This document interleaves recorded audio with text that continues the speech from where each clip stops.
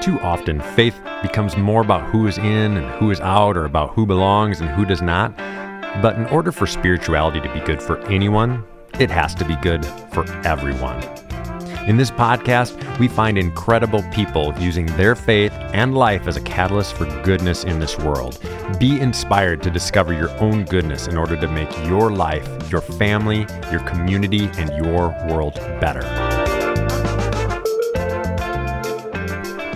Welcome to the Chasing Goodness podcast. I'm your host, Matt Kinzera. Great to be with you as always. We've almost made it through January, the first month of the winter season, of this true trudging through winter season. I know winter starts in December, but it feels like it starts in January, right? So we're almost through the first month, so onward and upward. And then February is going to fly by because there's not even that many days in the month, right? We all know that's not true. Anyway, great to be with you today. Going to take a little bit of a shift. As I mentioned, we've been talking a lot about winter on this podcast for the entire month of January. And I'm just going to take a bit of a switch today. Each month this year, and maybe even beyond this year, I'm going to highlight little sections from the Bring It Home book that I put out with Lake Drive Books back in November. And we're going to take a story from there. And so here's the deal. If you don't like reading, or if you don't want to buy the book, that's cool. Just listen to the podcast for a year and a half, and we'll get through most of the stories. Just one each month. It'll be great. And it'll save you $20. Speaking of Bring It Home, you can purchase it if you choose to, and you haven't yet. So 2 ways to do that. Just go wherever you like to purchase your books from, whether that's Amazon or a local bookstore, Barnes & Noble, wherever, and you can get it there. Otherwise, if you want a signed copy, just reach out to me at hello@mattkinzera.com, and I'll send that over to you. The only thing, if you get a signed copy, it's going to take a few more days to get it in your hands because Matt doesn't offer Matt Kinzera Prime. So just keep that in mind as we go. Another thing that I want to bring up before we jump into the content of this podcast, and this just might be a great time to consider something like this. My story is that I was deeply involved in faith and religion, even as an occupation, for most of my adult life, and kind of came to this place where it all felt like it unraveled, and it all felt like it was unraveling, and I literally felt like I lost my faith in the midst of it.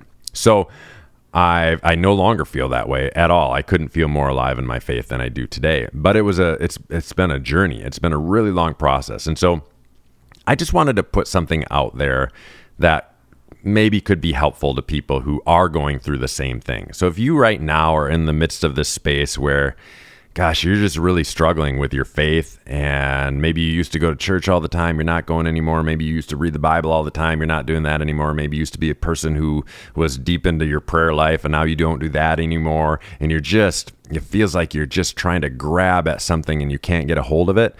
Well, check out on the website, mattkinzera.com. There's a free 7-day devotional, and I didn't know what else to call it, so I called it a devotional because that made sense in my mind. So I apologize if that even is a little bit triggering to you. But it's a 7-day guide, and it's called Finding Faith Again. And so if you're struggling in your faith journey, you may want to grab onto that. Like I said, it's free, and all I did is I kind of laid out my journey to this point, to getting through that, and some really helpful things along the way. And like everything I do, it's all in story form, so you get more stories to highlight whatever it is that's being talked about. And again, you could knock it out in 7 days, or you could knock it out in 7 weeks, but there's 7 different parts to it. And if you're even remotely in that space where you feel like you're losing your faith but you don't want to, that might be something you want to grab. All right, back to this episode. We are going to focus this entire episode on religious leaders. Before I jump in, it's vitally important that you know that I'm not talking about spiritual abuse today. And so as we talk about religious leaders, spiritual leaders, faith leaders, what we're going to be talking about today is not about people who have been abusive, okay? So if you've had a situation, which I know many of you have, where you had an abusive situation with a faith leader, whether that was in your church or your college group or wherever, I want you to know that as we go through this today, that's not the conversation that we're having. So exclude the people who have been overtly abusive in your life and think about the other people who have filled up this space. And we're not just going to talk about religious leaders, we're also going to talk about relationships in general. So I'll keep that at the forefront as we're talking about these things, because I never want people to think that what I'm saying is I'm trying to let any religious leader who's been abusive off the hook. That couldn't be farther than the truth. I'm perfectly fine keeping those religious leaders on the hook and not letting them off the hook. Now, when I was growing up, I would say there were 3 just foundational religious leaders, faith leaders in my life. And so that's what I talk about in the book. And the chapter is called The Father, the Nun, and the Holy Smoker. Now, I grew up Catholic, as I talk about all the time on this podcast, and I went to Catholic school. I was an altar boy. Like, I was all-star Catholic. One of the biggest, I remember there's this one time, if there was a time when I got more upset with my parents than any other time as like a grade school kid, it was the time when one of my friends called and couldn't be the altar boy, and he was supposed to be the altar boy that morning. And so he asked if I could fill in for him. And I'm like, I am the all-star altar boy. Of course I'm going to fill in for you. And then my parents said I couldn't. I threw an absolute tantrum that morning. I can still remember it, and I was pretty young. So as I was growing up Catholic, our priest his name was Father Pat. And Father Pat was maybe 5 feet tall. And that is not an exaggeration. He was maybe 5 feet tall. He was an Irish import. And so he had this really thick Irish accent. And he was fiery. If you think of an Irishman, if you think of like a short little Irishman, this guy, he fit all of the stereotypes. I remember, because I was a kid, right? I was a boy. And so we'd have our religious classes with him and we'd do that in the church. And I can remember those times when me and my buddies were goofing off, and he would just stop everything and just look us in our eyes, and he'd get these beady little eyes, and his cheeks would just get his whole face would just get so red, and he would let us have it. And so he had the temper of what we think about as an Irishman, and he had the accent. But here's the thing, that temper and none of those things, none of his negative things kept me from really appreciating him. I actually thought the guy was amazing. So much so that when I was young, I wanted to be a priest because I wanted to be like Father Pat. And I remember a couple things he was known for. Deer hunting season, he would do a mass on Saturday of opening weekend of deer hunting. And because the deer hunters aren't going to want to go Sunday morning because they're going to want to be out in their deer stands. And he would knock out that mass in 20 minutes. And that is no joke. 20 minutes, entire mass. An entire mass for you non-Catholics is generally about an hour. Father Pat would rock through it in 20 minutes. Unbelievable. A feat never seen done before, other than at Boscobel in the Immaculate Conception Church with Father Pat. He also was known for putting on this incredible Irish festival every year. And so every year, the gymnasium of my school, Immaculate Conception School, every year that would be transformed into this party place. And he would bring in some of his Irish friends, so fiddlers and dancers and drummers. It was just incredible. And then the church would form a little band, which I got to be the drummer of. My dad was in the choir, and there's the green beer. We did green beer in church. Well, in the church school. I don't know if that's better or worse.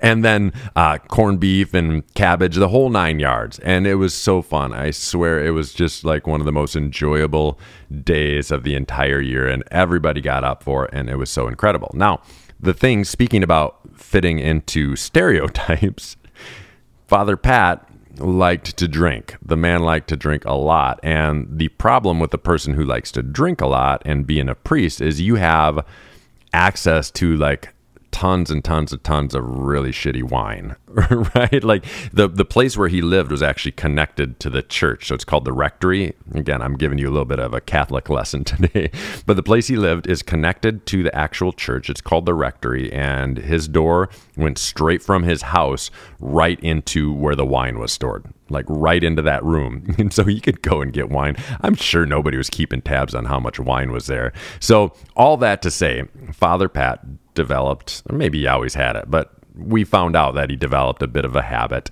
And it literally, as a kid, what I remember is we went from Father Pat being there every day, everybody loving him, to then one day he was just literally gone because they took him away so he could go to rehab. And so this guy that I looked up to, this guy that I wanted to be like, this guy that I'm not going to lie, I put him up on a little bit of a pedestal.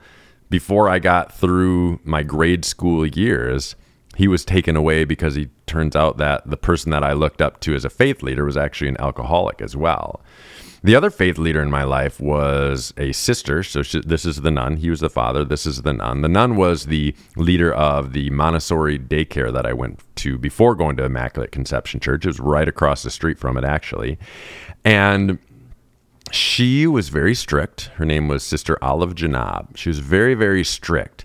And she would make us do whatever she wanted us to do.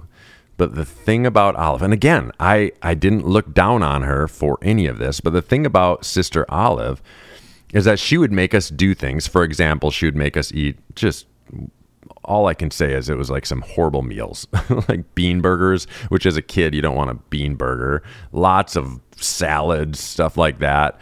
I remember my brother, in order to get rid of his bean burger, he would like tear it apart because we'd sit at this big long table for lunch. He would tear it apart piece by piece and just throw it under the table. So all the feet of all the little kids would just stomp on it. And before you knew it, it was gone and he didn't have to eat it. And then he would like stuff the lettuce in his pants. I remember my mom once, she was doing laundry and John, my brother, forgot to empty his pants. And she does his laundry, pulls it out of the dryer, and there's just handfuls of lettuce. So anyway, she would make us eat all of this quote unquote healthy food, but she would stand in the corner eating whatever the hell she wanted. She never ate what she made us eat. And there's so many other things too. She was like fascinating and strong and strict, and she was really tall, and she had this just these dark eyes and this dark hair, and it felt like she was always watching you. Have you ever had somebody in your life where it's like, man, I don't know where you are, but I can feel you watching me right now? That's how it was with Sister Olive. I got in trouble so many times at that place. If you got in trouble, you had to sit on the steps, and there was several times when mom and dad would come pick me up, or it was mom usually that came and picked me up, and I'd be sitting on the steps, and that sucked. But anyway, Sister Olive was she was a hypocrite. She'd make us do all these things. She'd have all these expectations out of us, and she wouldn't adhere to any of them herself. Case in point, her eating oatmeal while she's making us eat like pancakes with molasses on it. Swear to God, it was horrible. So again, two of my first early faith leaders, the father was taken away as an alcoholic, and then I have the nun who was even as a school kid, I knew that she was a hypocrite. Like, I could see it because I can picture in my head right now. I can picture her standing in the corner being a hypocrite. And so those are two of my early faith leaders. I still thought Olive Janab was awesome. I really enjoyed her, and I really looked up to her as well. And so what I view today as maybe some flaws that she had, I still was somebody that I looked up to. And then the last one, this is the holy smoker. So like I said, I went to Catholic grade school. And our principal, her name was Mrs. Haney. Mrs. Haney was a chain smoker. Like, I'm telling you, she couldn't have been inside more than 5 minutes before she needed a smoke break. I mean, it was that bad. And she also drank coffee all the time. And again, I would get in trouble once in a while, maybe a little bit more than once in a while. So I'd have to go into her office. And man, if you had to go to Mrs. Haney's office because you were in trouble or really for any reason, you just had to hold your breath because the wretched smell of smoke laced over top with the stink of coffee was just like, I can tell you that I can picture Sister Olive Janab standing in the corner. I can remember, I can smell Mrs. Haney as I sit here today. I can remember the rancid smell. And every recess, that woman, again, another one of my faith leaders, the principal of my Catholic school, was just chain smoking. She was just rocking those 3 inches of tobacco all the time, no matter what. And so the three main faith leaders of my life were an alcoholic priest, a hypocritical nun, and a chain-smoking principal. And the reason that I share that story and I bring that story up is because when I, coming into faith circles in my adult life, I never struggled to view religious leaders as human. It was not and flawed, because everything I saw growing up were religious leaders, again, who I looked up to and still respected, even though they were more flawed. I would say, every one of them probably was more flawed than my parents or than most of the adults, most of my teachers, and these are the people that are supposed to be teaching me about God. And never once did I really question it. I was like, okay, yeah, you're a little messed up, but that doesn't mean like I don't give you that space that you've trained to be in, right? And so it's just an interesting backstory of my life. And so then going into evangelical circles and things like that, there's definitely times when I would put faith leaders on pedestals, I would say, but I was much more hesitant to do it than probably a lot of folks. And the reality is this: when we live in this fame culture, we live in this culture that people do get put up on pedestals. If you think, like, I'm such a huge reader, so I'll put authors up on pedestals, and other people, love movies, and so maybe for you think of actors and you're like, what would it be like if I actually met them? It's football season, it's playoff season in the football area right now, and so a lot of time athletes, we can put them on pedestals. I was a big Michigan fan. Still, I'm a pretty big Michigan fan to this day because my dad took me to I'm from Wisconsin, but my dad took me to a Michigan-Wisconsin game when I was growing up, a football game, and Wisconsin scored the first 3 points and Michigan scored the remaining 56. And so I decided that day to become a Michigan fan and have been my whole life. But I remember I went with a friend of mine who was also a Michigan fan to see a basketball game once. And this is, again, if you're a sports fan, you might remember the Fab Five, but there was these 5 freshmen that played basketball for Michigan that they were just incredible. And so I went to the game, and I'll never forget, I was like a middle school age kid, like when we went down to see them come out on the court, and it was just so incredible because they were so tall. Like they literally lived up to what I thought. Like I always viewed them as superheroes, and when I saw them in person, I'm like, oh my gosh, these guys are obviously superheroes. There's like 2 of me. You stack me on top of me and I'm your height, But most of the time, but even with athletes and things like that, at the end of the day, we're all people. And yes, certain people have certain skills that get them in certain spaces, or they do things and they get lucky or whatever. But we tend to put superhero status on people. They may or may not want it. That's irrelevant. But we can do that with authors, actors, and athletes, but we can also do it with religious leaders.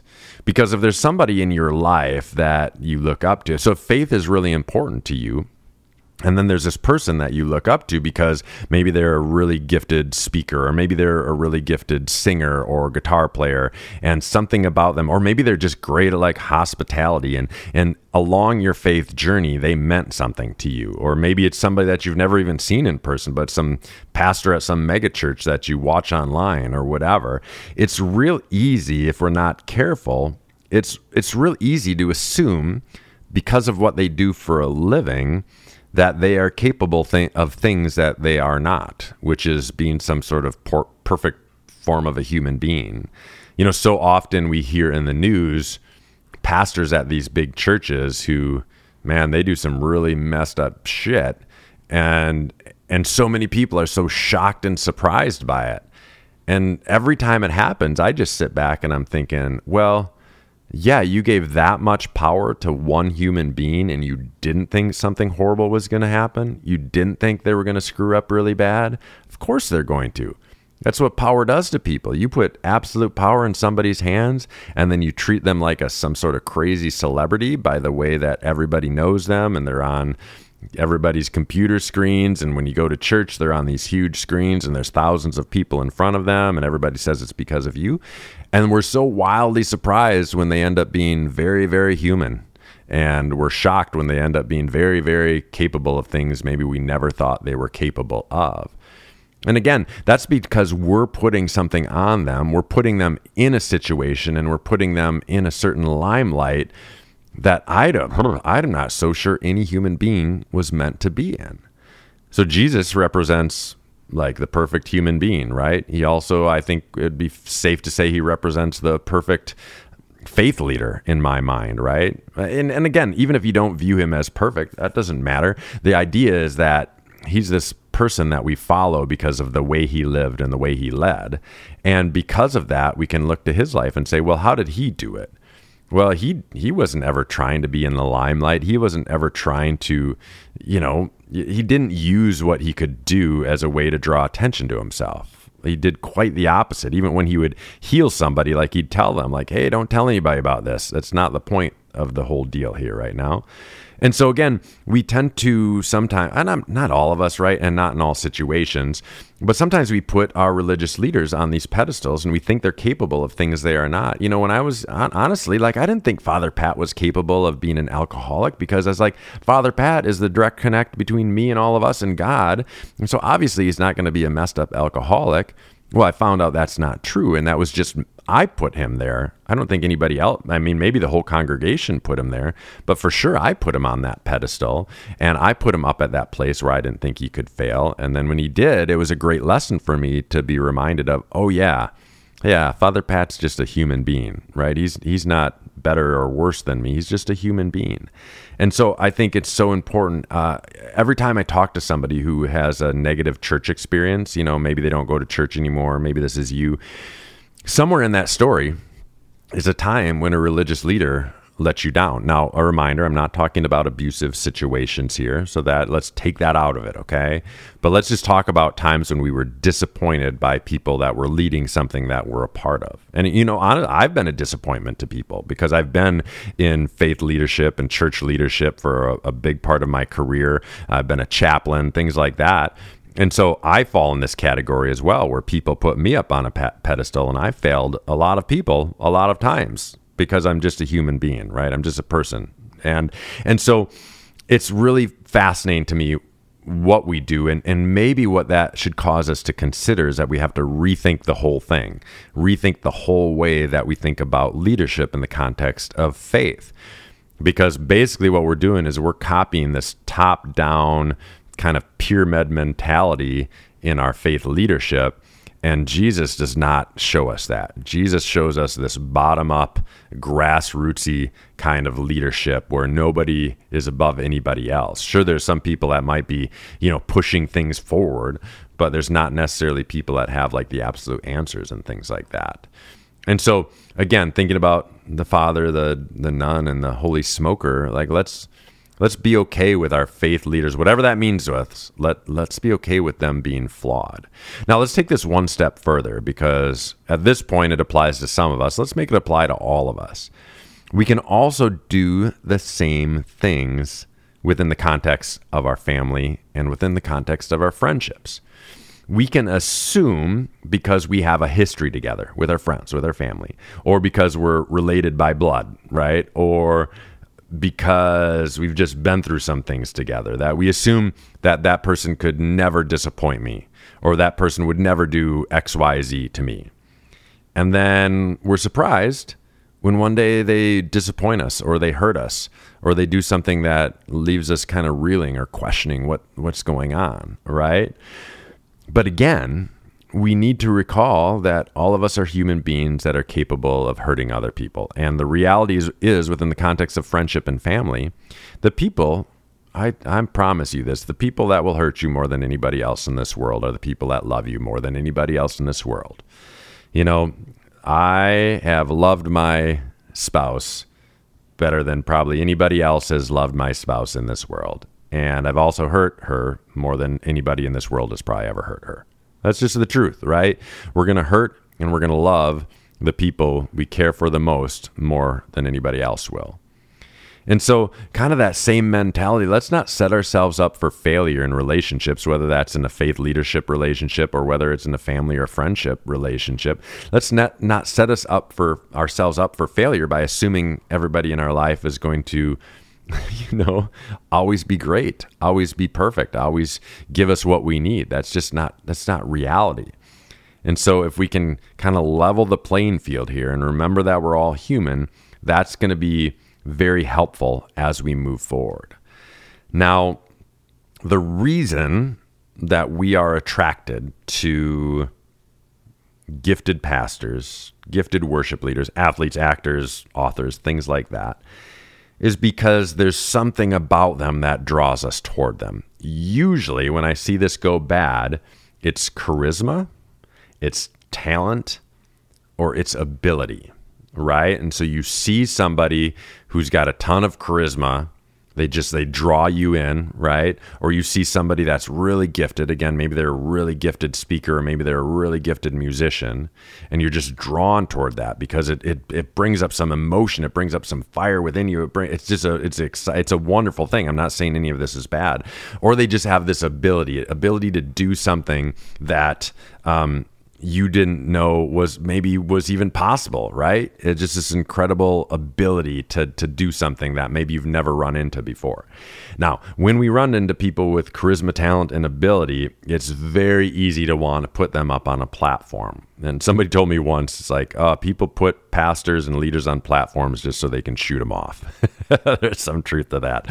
But there's nothing wrong with charisma. I hope that I bring charisma in every room I walk into. There's nothing wrong with talent. I've worked really hard to be good at the things I'm good at, as I'm sure you have. And there's nothing wrong with ability. We want the people in our world that are teaching our kids, doing surgery on us, things like we want people to have ability. All of those things are great. I am pro charisma, I'm pro talent, and I'm pro ability. However, these need not be the things that cause us to put somebody up on a pedestal. The thing that we need to put at the forefront, no matter what any of these people are doing that are drawing us towards us, the thing that we need to put in front of all of that is humility and authenticity.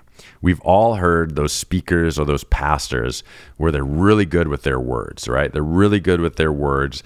And we've all met and seen pastors and speakers who use those words to manipulate other people and use those words to get what they hope for, to get what they want. And then we've also seen and maybe even met people who are very gifted speakers, pastors, speakers, motivational speakers.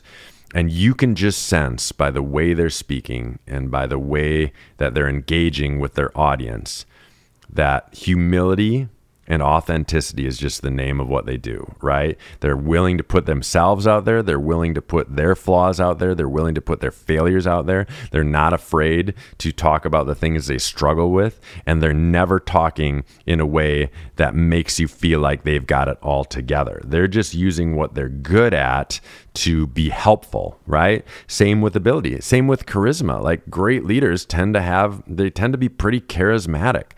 But we have to be careful. If that charismatic person doesn't carry with them any humility or authenticity, I would run the other way so very fast.